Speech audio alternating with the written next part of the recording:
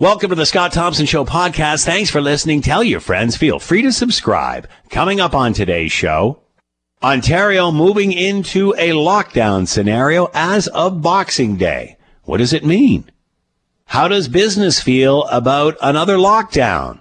They're not happy. And medical officials are concerned about a new strain of the COVID-19 virus, which has blocked any incoming and outgoing flights from the UK for the next 72 hours. It's all coming up on the Scott Thompson Show podcast. Today on the Scott Thompson Show on 900 CHML. Lockdown. Step up to the mic, son. I'm Curtis Thompson, Scott's son. Nothing screams fun like kids being home from school on a holiday and a lockdown. What doesn't kill you will make you stronger. Hamilton proud! It's the Scott Thompson Home Show. Here's Scott Thompson! Oh, jump.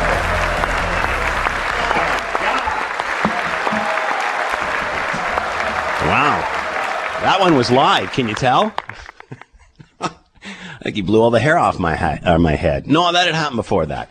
Good afternoon. It is 12:10. It is 900 CHML. I'm Scott Thompson. Will Erskine back at the station, keeping the Scott Thompson Home Show on the air as we're in the home stretch of 2020. Man, doesn't that feel good to say? All right. Obviously, Hamilton in a lockdown as of midnight earlier on today. And here's what Mayor Fred Eisenberger had to say about where we are. There will be no indoor or outdoor dining. There will be only takeout, drive-through, and delivery options in Hamilton. Retail will be open for curbside pickup or delivery only. In-person retail shopping is generally not permitted, with some exceptions for essentials like supermarkets, hardware stores, pharmacies, and other essentials. We actually did, think that the red zone with the enhancements, we need to save lives here. People are dying daily. The numbers are well higher than they were earlier on a few months ago, and the outbreaks are continuing. So we've got to protect our most vulnerable. I know that some folks are not going to be happy about this, as I'm not, and I think most of us are not pleased to be where we are, but it's the reality of the pandemic that we're in the middle of, and it's going to be different. It is an opportunity to reset. If we all follow the rules, we may very well do a great job of reducing the cases and allow us to get to a different place. All right. That is Mayor Fred Eisenberger talking about Hamilton going into a lockdown as of midnight this morning. Let's bring in Dr. Ahmad Khalid, health policy PhD graduate, Queen Elizabeth Scholar with McMaster University, also with us now. Ahmad, thank you so much for the time. Hope you're doing well. Your thoughts on where we are today? Hi, Scott. Good to be on the show again. Not surprising. I think you and I have alerted everybody and sort of knew that this was going to happen, and more regional Ontario-wide lockdown. I mean, it's something that I've been speaking about for quite some time now, that the effectiveness of the silo structure where only certain cities get locked down as opposed to others is not going to work. I mean, it was just not feasible. It didn't make any sense. And now we're seeing that there's a need to do a more province-wide lockdown because you can't prevent people from traveling from one city to another. And this has been proven given the good numbers that we have right now. So I'm just going to play devil's advocate here, Ahmad, and you can answer these as you see fit. Some may say the numbers are increasing even though these lockdowns are in place, so therefore they don't work. So the reason why the lockdown is happening is because the OMA, the Ontario Medical Association, has put on a letter to the Premier Ford to urge him that based on the predictive model, our ICU units will be over capacity and elective surgeries will be canceled. And now the problem is the terminology that we use around elective. When people hear elective, they think that it's a chosen surgery or something that can be put on hold. But the reality is what we've learned from the first wave is that many of those elective procedures are actually exceptionally necessary for the health status of those individuals, and they should not be canceled. We should still be offering them. Those include biopsies for cancers, early diagnosis of them, screening of cancers. And so this is exceptionally important that it continues to happen.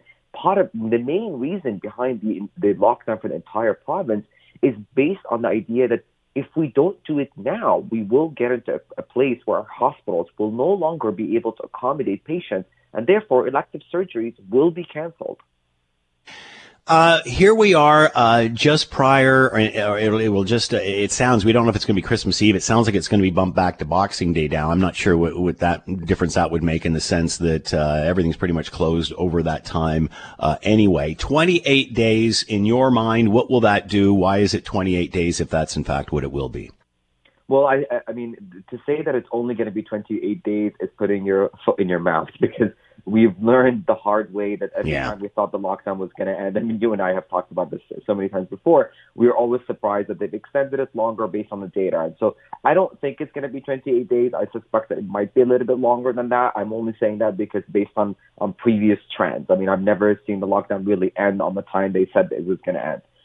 I think that the reason between why the lockdown is happening now is many reasons. I mean, I just told you about one, but the hospitals and the health systems being overwhelmed, which is really the main reason behind this. And two is that now we're hearing reports about this new strain of the virus coming from the UK. So, we need to be on high alert. We need to, figure out a way that we have our surveillance systems and mechanisms in place. I mean, the numbers are not great, and we need to get ahead of it.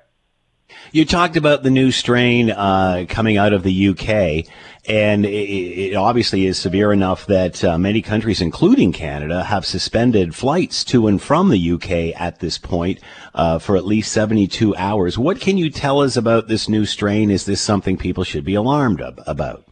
Well, I'll tell you about this new strain. From what I gathered from the evidence so far is that we still don't know a lot about it, but what we do know is that it's being transmitted a lot faster. So its rate of transmission between one person to another is much more fast than it is currently with the COVID-19 strain that we all know about. However, early evidence is showing that it's not more lethal, and the symptoms are not really different. And according to early evidence, the vaccine that we currently have with Pfizer and Moderna should work against this new strain. The reason behind the closure of our airports and travel space, airspace to the UK is, again, a learning lesson from the first wave. I've said this on your show, and many other experts have said the same thing, that, one of the ways that we could have handled COVID-19 better was early closure of our borders, very early at the first sign of cases. I think the government listened to that. They listened to the advisory committee that said, don't wait on this. Give us 72 days to figure out 72 hours to figure out what's going on with this new strain. In the meantime, close the borders. This is not to say that this new strain doesn't exist currently in Canada, so we have to be careful with that. We don't know that yet. I think that our best experts are actually looking into that right now. Do we actually have this mutant new strain currently in our own environment? We don't know that yet, but we're definitely not taking the chance of having it come from the UK for now. I guess we had been talking about how we could possibly mutate, and we talked about this earlier on. However, this seemed to come out of nowhere, where all of a sudden, boom, they're suspending flights from there. Are you surprised at how this came out of nowhere, or maybe not? Maybe it didn't. It's just in the headlines now. It does surprise me to a certain extent, but I go back to the first case of COVID-19 in Wuhan on December 23rd last year.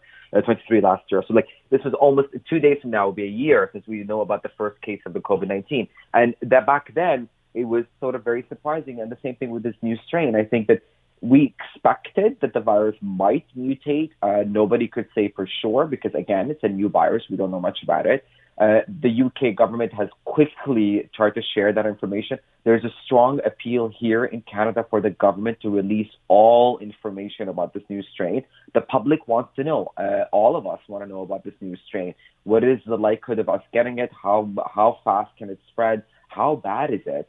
And I think that also goes to say that the lockdown measures in place are actually really, really important now more than ever. And I know it's not the news that everyone wants to hear, but it's our reality right now. So how does this happen? Why is this happening in the UK? What do we know about this mutation? I realize I've just given you 5 questions at once, but how does this happen? Where does this originate? Well, viruses that tend to mutate. I mean, that's just the nature of viruses. They become smarter over time. They try to adapt to the environment they've been, accustomed to.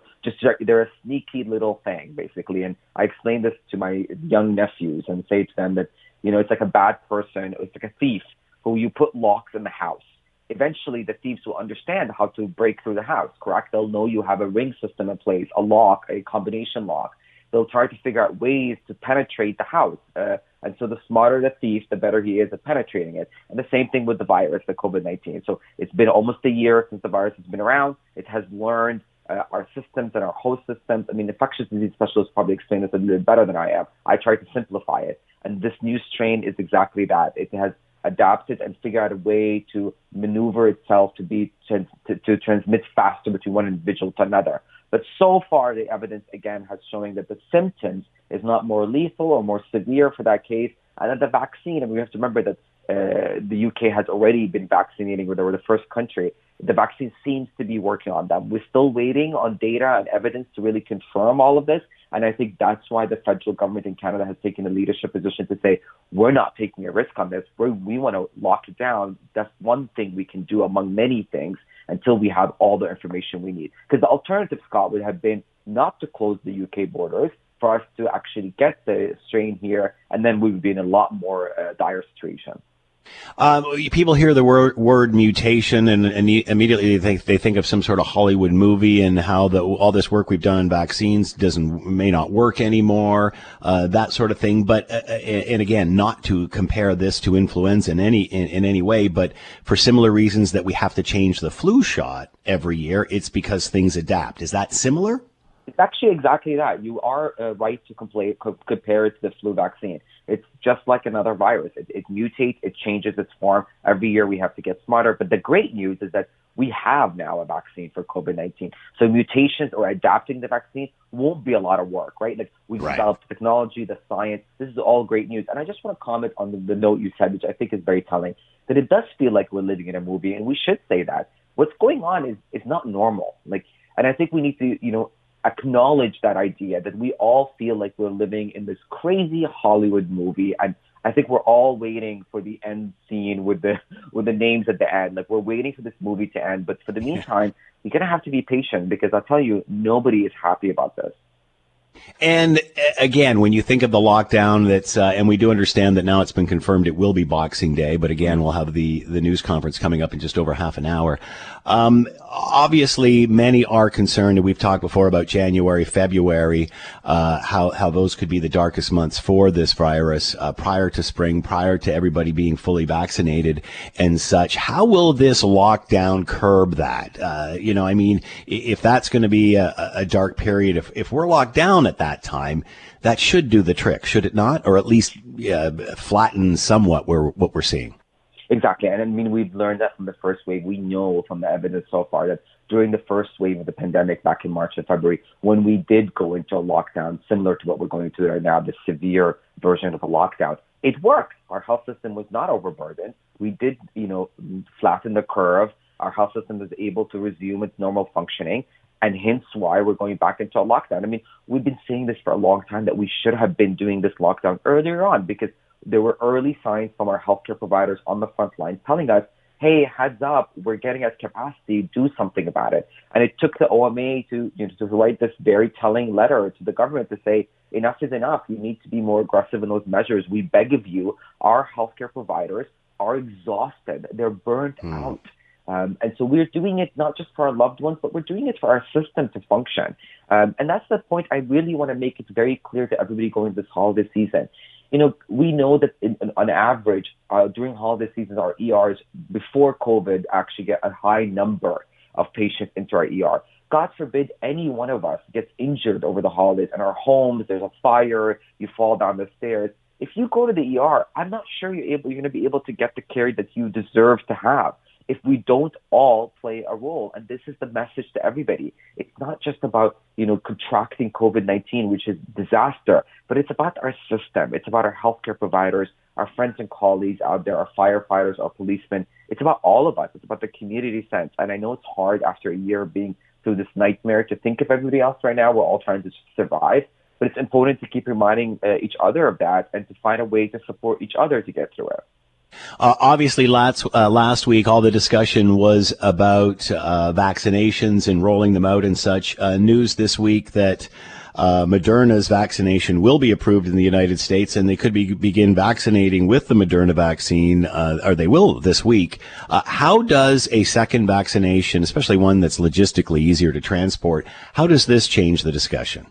Well, it would mean that we'll probably have better rates of providing the vaccines to everybody in Canada. For us specifically, we suspect that the Health Canada will approve this remarkably, as soon as we get it, Health Canada will approve it like it did with Pfizer. And so it just means for us is that we're most likely going to be able to roll out the vaccine at a larger scale than we did before. Because now you're not only just working with Pfizer, you're working with two companies.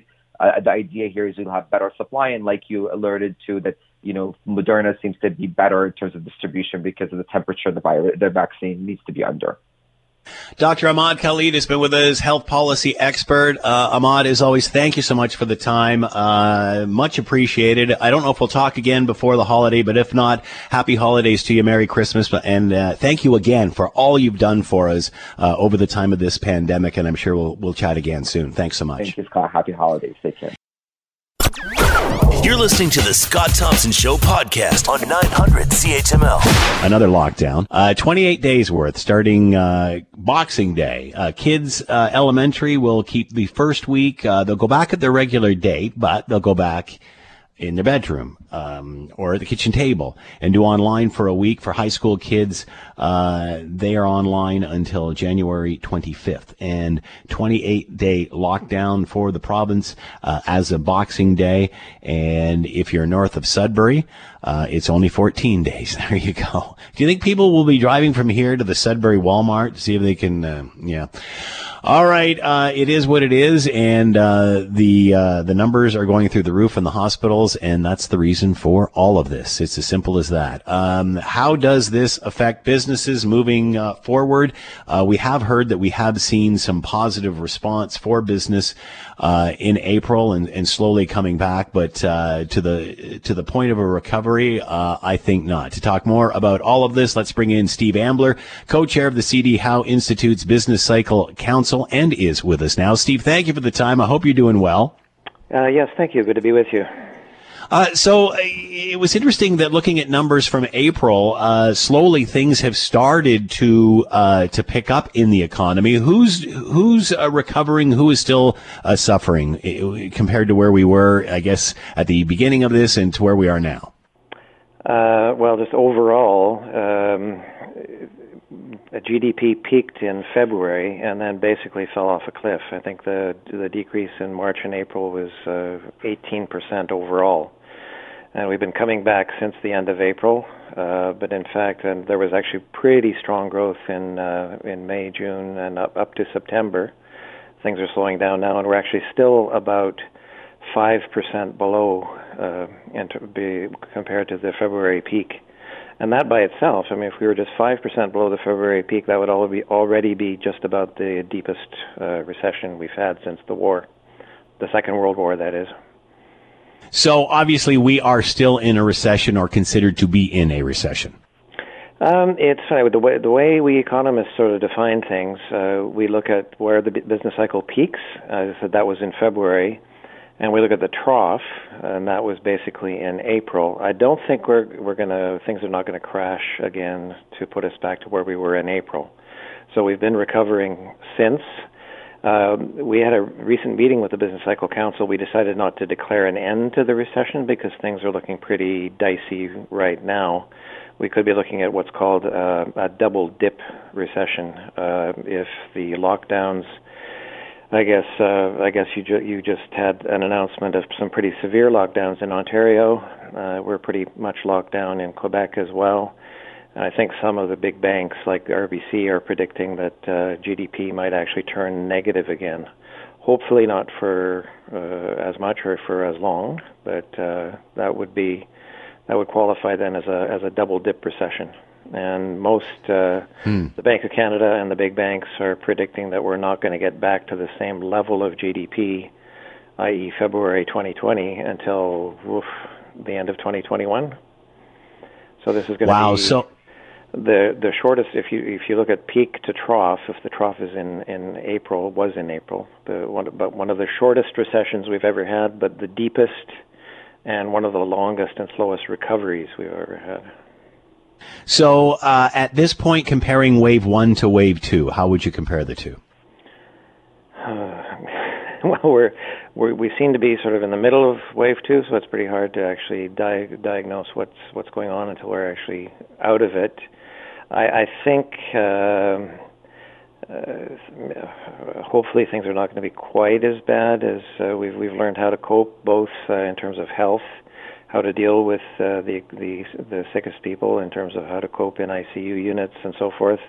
And even economically, I think manufacturing industries have managed to adjust to staying open, at least with some reduced capacity during the time when things like restaurants and a lot of the stores are completely shut down. So hopefully, as I say, even if we start having negative growth again, it's not going to get back to where it was at the end of April. That would so Obviously, we remember when this all started and everything was virtually locked down. My goodness, most places were like a ghost town, even out on the roads and normally busy highways were virtually non-traveled. That being said, obviously, we've learned a bit from the first wave compared to the second wave. And at the very beginning, we really didn't know what we were dealing with or how to cope with this. With what we've learned from the pandemic, is that helping in the sense that we're bit more resilient for the second wave? Yes, I think so. I mean, I don't know what it exactly it's like in Ontario, but in Quebec, unfortunately, I think a lot of restaurants did a lot of investing and learning how to cope with being open in a pandemic situation. I know that during the brief period in Quebec where in between the lockdowns, we went out to eat a couple of times, and restaurants had spaced their tables and they'd installed plexiglass barriers between tables and so forth, and they invested a lot of money doing that. So you would think that they might be able to stay open during the second phase of lockdowns, but it looks like in Ontario and Quebec they're being forced to close. So that's a bit worrying because a lot of these small businesses especially invested a lot of money in order to be able to stay open, what they think presumably safely, and they're not being allowed to. So. What about the fact that, obviously we're going over a holiday period here, obviously mad rush, it always appears every year up until this point, but then after January seems to be a bit of a slow month. How does that figure into this? Is that a good, it's not that there's ever a good time to have a lockdown, but obviously during a slow period, does that matter, or has this been such an anomaly of a year that, every month is bad?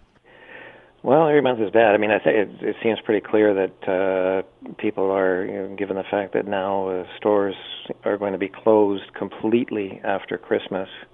People have been shifting. I think Boxing Day sales, for example, in Quebec have been going on up until Christmas instead of after Christmas. So people have actually probably been shifting a lot of their spending to before the 24th. So, but that means that the retail sector in January is going to be really slow. When do you envision this slowly? When do you see this starting to change direction? I mean, what do you anticipate, say, by the spring, by May? I mean, there's so many. I mean, one of the problems is that businesses are facing a large amount of uncertainty. Small stores, big stores, restaurants. Even once we get back to spring and outdoor terraces and patios start opening up again, will restaurants be allowed to open up their outdoor patios? We can hope so, but there's without clear word from provincial governments, it's hard to predict. So the problem is that economic uncertainty is always bad for firms making new investments and hiring new workers and so forth. So hopefully the pace of vaccinations will pick up and we can get through this. And then if people are getting vaccinated and infection rates start to go down, then we might be seeing some light at the end of the tunnel. But even without as I said before, even without the second phase of lockdowns, most of the big banks and the Bank of Canada were predicting that we were not going to get back to the same level of output until the end of 2021. So it's going to be slow. Steve Ambler's been with us, co-chair of the C.D. Howe Institute's Business Cycle Council, talking about where we are in this pandemic, a recession, and, of course, lockdowns on the horizon. Steve, thanks for the time. Much appreciated. Be well. Thank you very much. You too. Take care. So obviously a tough situation. What is the reaction from the Canadian Federation of Independent Business in regard to the announcements of these lockdowns coming up as of Boxing Day? Well, regardless whether your listeners feel like the lockdowns are too slow or not going far enough, or whether they feel like they're going way too far, I think we should all be able to agree that they will take out thousands and thousands of businesses that absolutely will not recover from the additional lockdown measures, families whose lives will be entirely destroyed, business owners who will lose their home as a result, employees that will be out of work once again. The economic impact of this will be massive and will lead to tens of thousands of permanent business deaths across Ontario. What about the fact that, the timing of this after Christmas and such, January, generally a slow period? I mean, I know there's no good time to do this, but is that better than later in the year? Well, look, it depends on what type of business you're in. Certainly that's true for the retail sector where sales in January are slow. But Boxing Day and the week right after Christmas is typically one of the busiest weeks for retailers. And of course, in a huge chunk of the province, Toronto, Peel, York, Windsor, now Hamilton, that will have been a longer period of time where businesses will have been out. They've been out in Toronto and Peel for 4 weeks already, missing their most valuable season altogether as a result. So, gosh, it's going to be absolutely devastating for businesses. And there are some new support programs. In fact, a pretty good one announced by the Ontario government, one-time support of between $10,000 and $20,000, depending on your business laws. But I can tell you that even with that and the rent and the wage subsidy from the federal government, none of the supports, even if fully utilized, will be enough to be able to help most of these businesses survive. They're done. I mean, these businesses, I've got members of CFIB turning their keys at the bank. That's what's happening right now. As we're speaking, I'm getting email from opposition parties saying that the premier should not wait until December 26th. He should be doing this now. Your response to that? Well, look, I mean, allowing a couple of extra days for businesses to try to stave off bankruptcy seems like a reasonable thing given the circumstances. I think what the opposition parties should be focusing on, and many of them have, to be fair, is the fact that we're supposed to be taking these draconian measures to try to lock down the economy to save lives from COVID-19, except if you want to go to Costco and Walmart, then you're okay. I still have not been able to figure out, and nor has anyone in government been able to explain to me properly, why a customer is prohibited by law from going in now across the entire province of Ontario to buy a book or a bouquet of flowers at an independent bookstore, an independent flower shop, and yet they can line up with hundreds of other people. I know there's a new capacity restriction of 25% for Costco and Walmart, but they can line up at these big box stores and still buy those goods inside. It makes no sense. If we're serious about fighting COVID, why are we not doing what Manitoba has done, what Quebec is about to do, and that is to prohibit non-essential retail goods at retailers of all sizes? It seems like the rules apply to some, but if you're a big business with political connections, I guess you're allowed to stay open. And I'll play devil's advocate with you here, Dan. What we're hearing is that big box stores provide more options, so that means people are one-stop shopping as opposed to going to 3 or 4 outlets. We're also hearing at the end of the day, customers would prefer to have one big box store stay open than having to go to smaller retail outlets. And that these businesses simply employ way more people than small businesses do. Again, I'm sure that's not what anyone wants to hear, but that's what we've been hearing as the reasoning behind it. Yeah, and unfortunately, all of that is garbage. But anyway, the challenge. Do you think people would rather shop in a small store than they would in big box stores? I mean, the parking lots certainly don't say that. No, they sure don't. And look, people should be able to buy at big box stores. I'm not suggesting they be shut down. My point is that we have prohibited people to go in. A small retailer might serve 5 customers in an entire day. and they are being closed because of the fear of COVID spread. But you can go in with 200 others into a Costco and Walmart. The one-stop shopping garbage that the Premier has put out suggests that it's safer somehow to spend more time in line to get into the store, more time in line to get out of the store, and there are going to be even longer lines now that there's a 25% capacity restriction, than going into and spending 2 minutes in an independent store. Yes, consumer convenience is a good reason, but consumers are supporting tighter lockdowns. Why they would exempt big box stores from those lockdowns is still beyond me. What about the number of employees they employ? Well, small firms in aggregate employ vastly more than large firms. 60% of Canadians work in small and medium-sized businesses. Yes, these big box stores account for large numbers of employees, but it is large numbers of people together that is supposed to be contributing to the spread of COVID.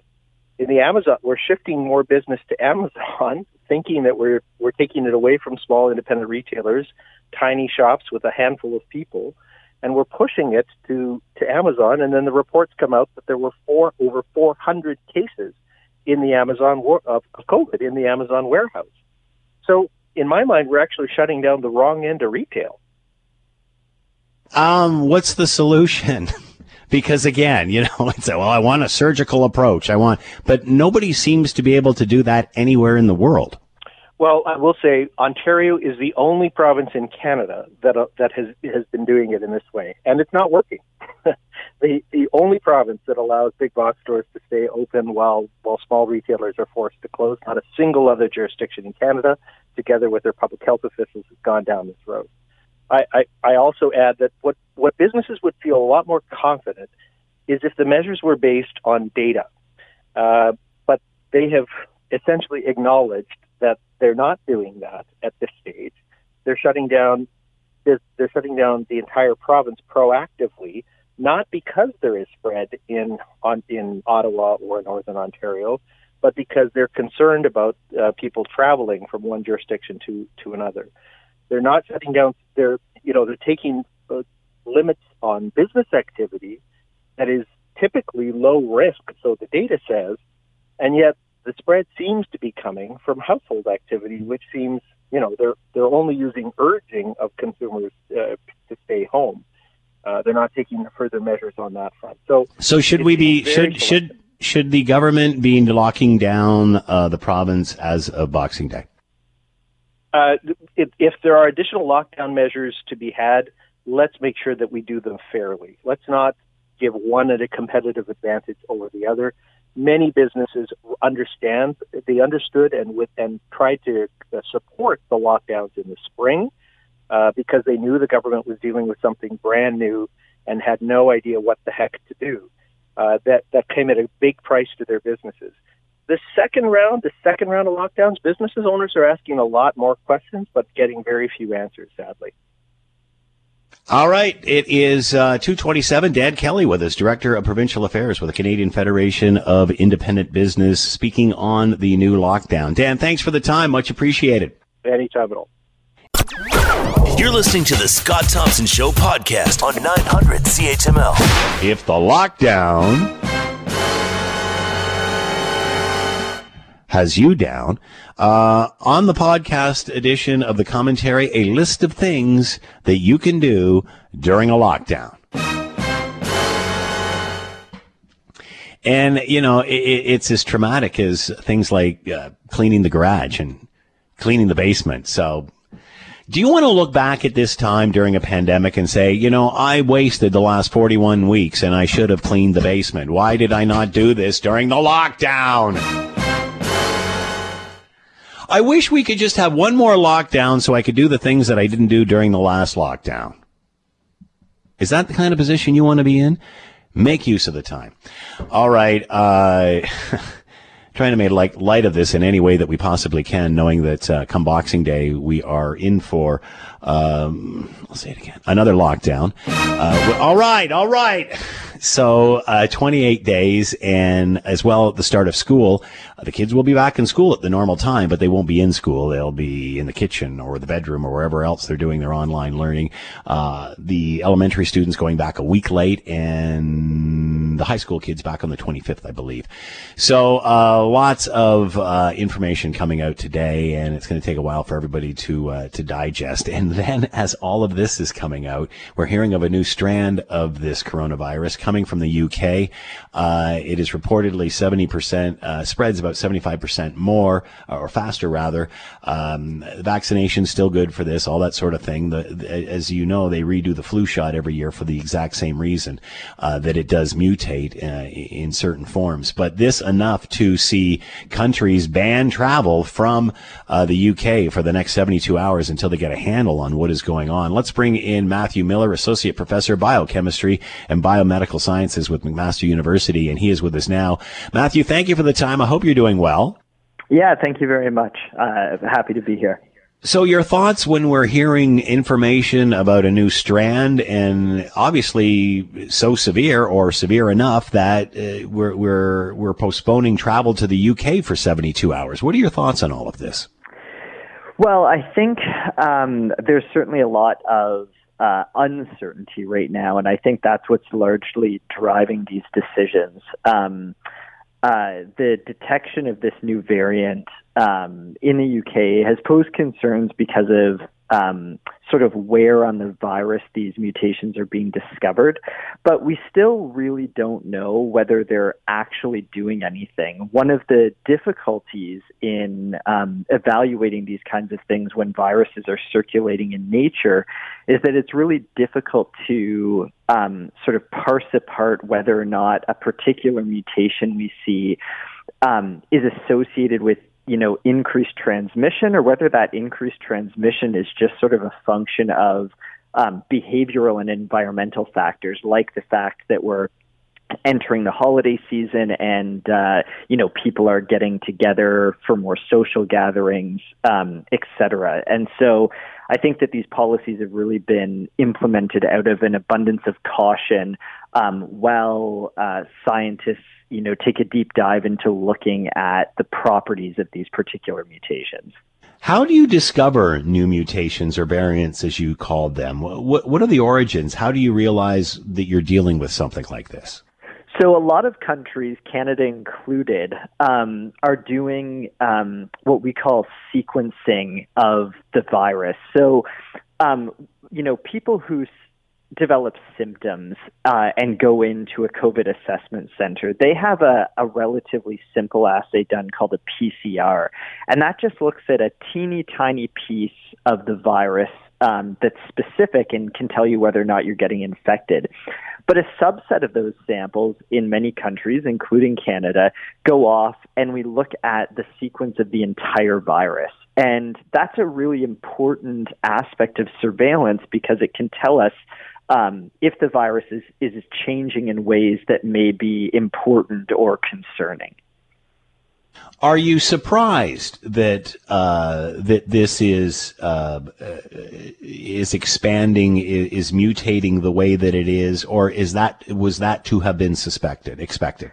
Well, I think for experts who have been in the virology field for a long time, it's not too surprising. Viruses like SARS-CoV-2 naturally mutate, and one of the things that happens when these mutations occur is that, from an evolutionary perspective, if the virus mutates in a way that makes it less good at infecting people, you typically see those viruses die off quickly. The issue becomes if a mutation is neutral, meaning the virus, makes a mutation, but it doesn't really change anything for the virus, good or bad, those viruses can persist in the population because there's no selective pressure for them to disappear. And it can be very hard to tease apart those kinds of changes from changes that actually make the virus do something better than it was doing before, like transmitting more effectively.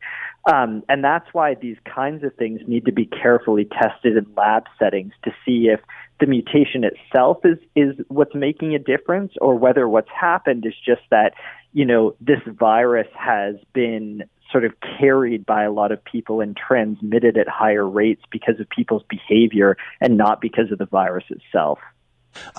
Mutation certainly isn't new. We have talked about that over the course of this pandemic in one form or another. But are you surprised that this travel ban came up so quickly and that everybody kind of pivoted so quickly on this and canceled flights in and out of the UK? I am, to be honest. I think that probably in large part this was driven by concerns about increases in travel that were likely to happen over the holiday season. So, were this to have been detected, several weeks ago that wasn't in as close a proximity to the holiday season, maybe we wouldn't have seen quite this level of reaction. The good news is obviously that with SARS-CoV-2, the amount of information we're getting is happening at really unprecedented speeds. So I suspect that this will be quite transient. And in fact, one of the big concerns with this new UK strain was whether or not the mutations might affect how well vaccines, the newly approved vaccines work. And just this afternoon, the WHO made an announcement that they had done some analysis of this. And thankfully, it looks like these mutations are not going to impact the ability of the vaccine to provide protection. What about travel? I mean, obviously, many are concerned about the holidays and people getting together, not practicing protocol. As a result, in January, we're going to see a spike of new cases and such. We remember during the beginning of all of this, there was a big deal made out of the fact that we had closed the land border between the United States and Canada. Yet the air traffic continues to fly, and thousands of people are coming in internationally every week, just into Toronto alone. Should we be policing who's coming in? Should we be testing? Should we be monitoring the airport as much, or the airports as much as we are the land borders here? Well, yeah, there has certainly been some inconsistency in the policies around land border travel between Canada and the U.S. and then air travel between other countries. There are some real logistical challenges with imposing ultra strict travel bans, and I think what does need to be done, though, is there to be really rigorous follow-up and enforcement of the 14-day mandatory quarantine that's supposed to be in effect for people who do travel. People who don't abide by those quarantine rules, definitely create an increased risk. The issues around sort of, widespread travel bans, though, definitely get complicated because it becomes increasingly difficult to enforce, reasons that are appropriate for travel and reasons that aren't. Should we be at least be testing international flights coming in? So I do think that there would be some value in doing that. The difficulty there, again, is, what kind of testing you do and what the turnaround is. So while the tests are very specific, current tests are very specific for SARS-CoV-2, a traveler, let's say, who got exposed in the airport on their trip here, very likely would test negative at the airport, right, even if they go on to be positive after they arrive. And I think that's why the strict adherence to the 14-day quarantine is really the best way to mediate the risks associated with travel, because of the possibility that somebody could test negative falsely. So, yeah, just because you test on the second of the test doesn't mean that it's not incubating inside of you and appears a few days down the road or such. Exactly. Again, the need for rapid or high-speed testing. Where do you think this is going to go with this travel situation in the UK? 72 hours, it's lifted, we move on. What are they going to discover from this? I suspect that this will be temporary. I think that the good news, of course, is that the real risk that people are investigating right now is that the variant transmits a little bit more easily. There doesn't seem to be any evidence of increased severity of infection at the individual level, and there doesn't seem to be an impact on the variant in terms of its ability to evade the immunity that these vaccines are going to elicit. Obviously, though, anything that increases rates of transmission increases the risk of severe outcomes to people who belong in high-risk groups. And so I think that given the rate at which we are able to characterize this new isolate, I think that we'll see a pivot back. That's my gut feeling, and perhaps at most the travel restrictions might extend through the holidays just to sort of mitigate that holiday rush of people while we get a better handle on whether or not we should really be concerned about this new variant. Matthew Miller's been with us, Associate Professor, Biochemistry and Biomedical Sciences, McMaster University. Matthew, thanks so much for the time and insight. Much appreciated. Be well. My pleasure. Thank you. You too. You're listening to the Scott Thompson Show podcast on 900 CHML.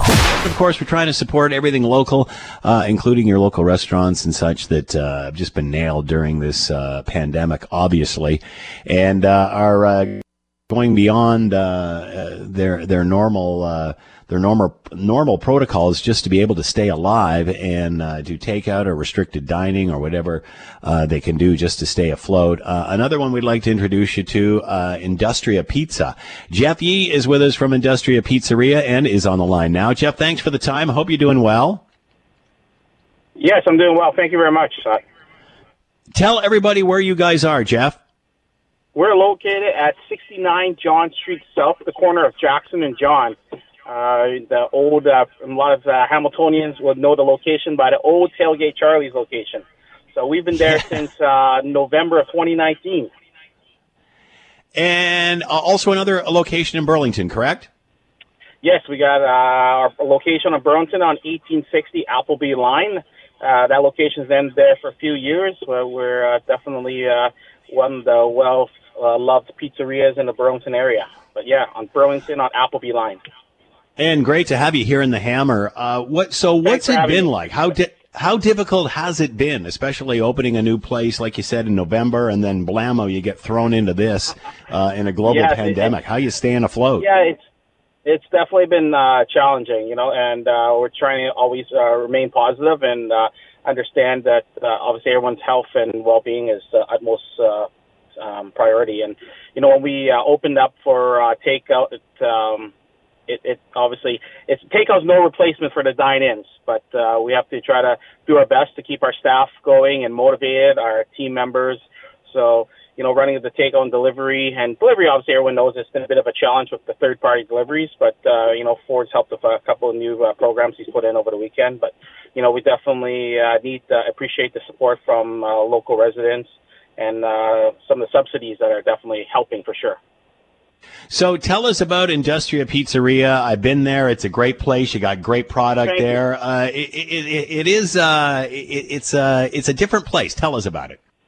Yeah, it's a modern Italian restaurant. It's not the typical pizzeria. It's actually essentially it's a pizzeria Italian restaurant, right? We've got large, and for those of you who've been to Industria, we're a very large restaurant. We have an average of about 7,000 to 8,000 square feet restaurant. So it's a very large space.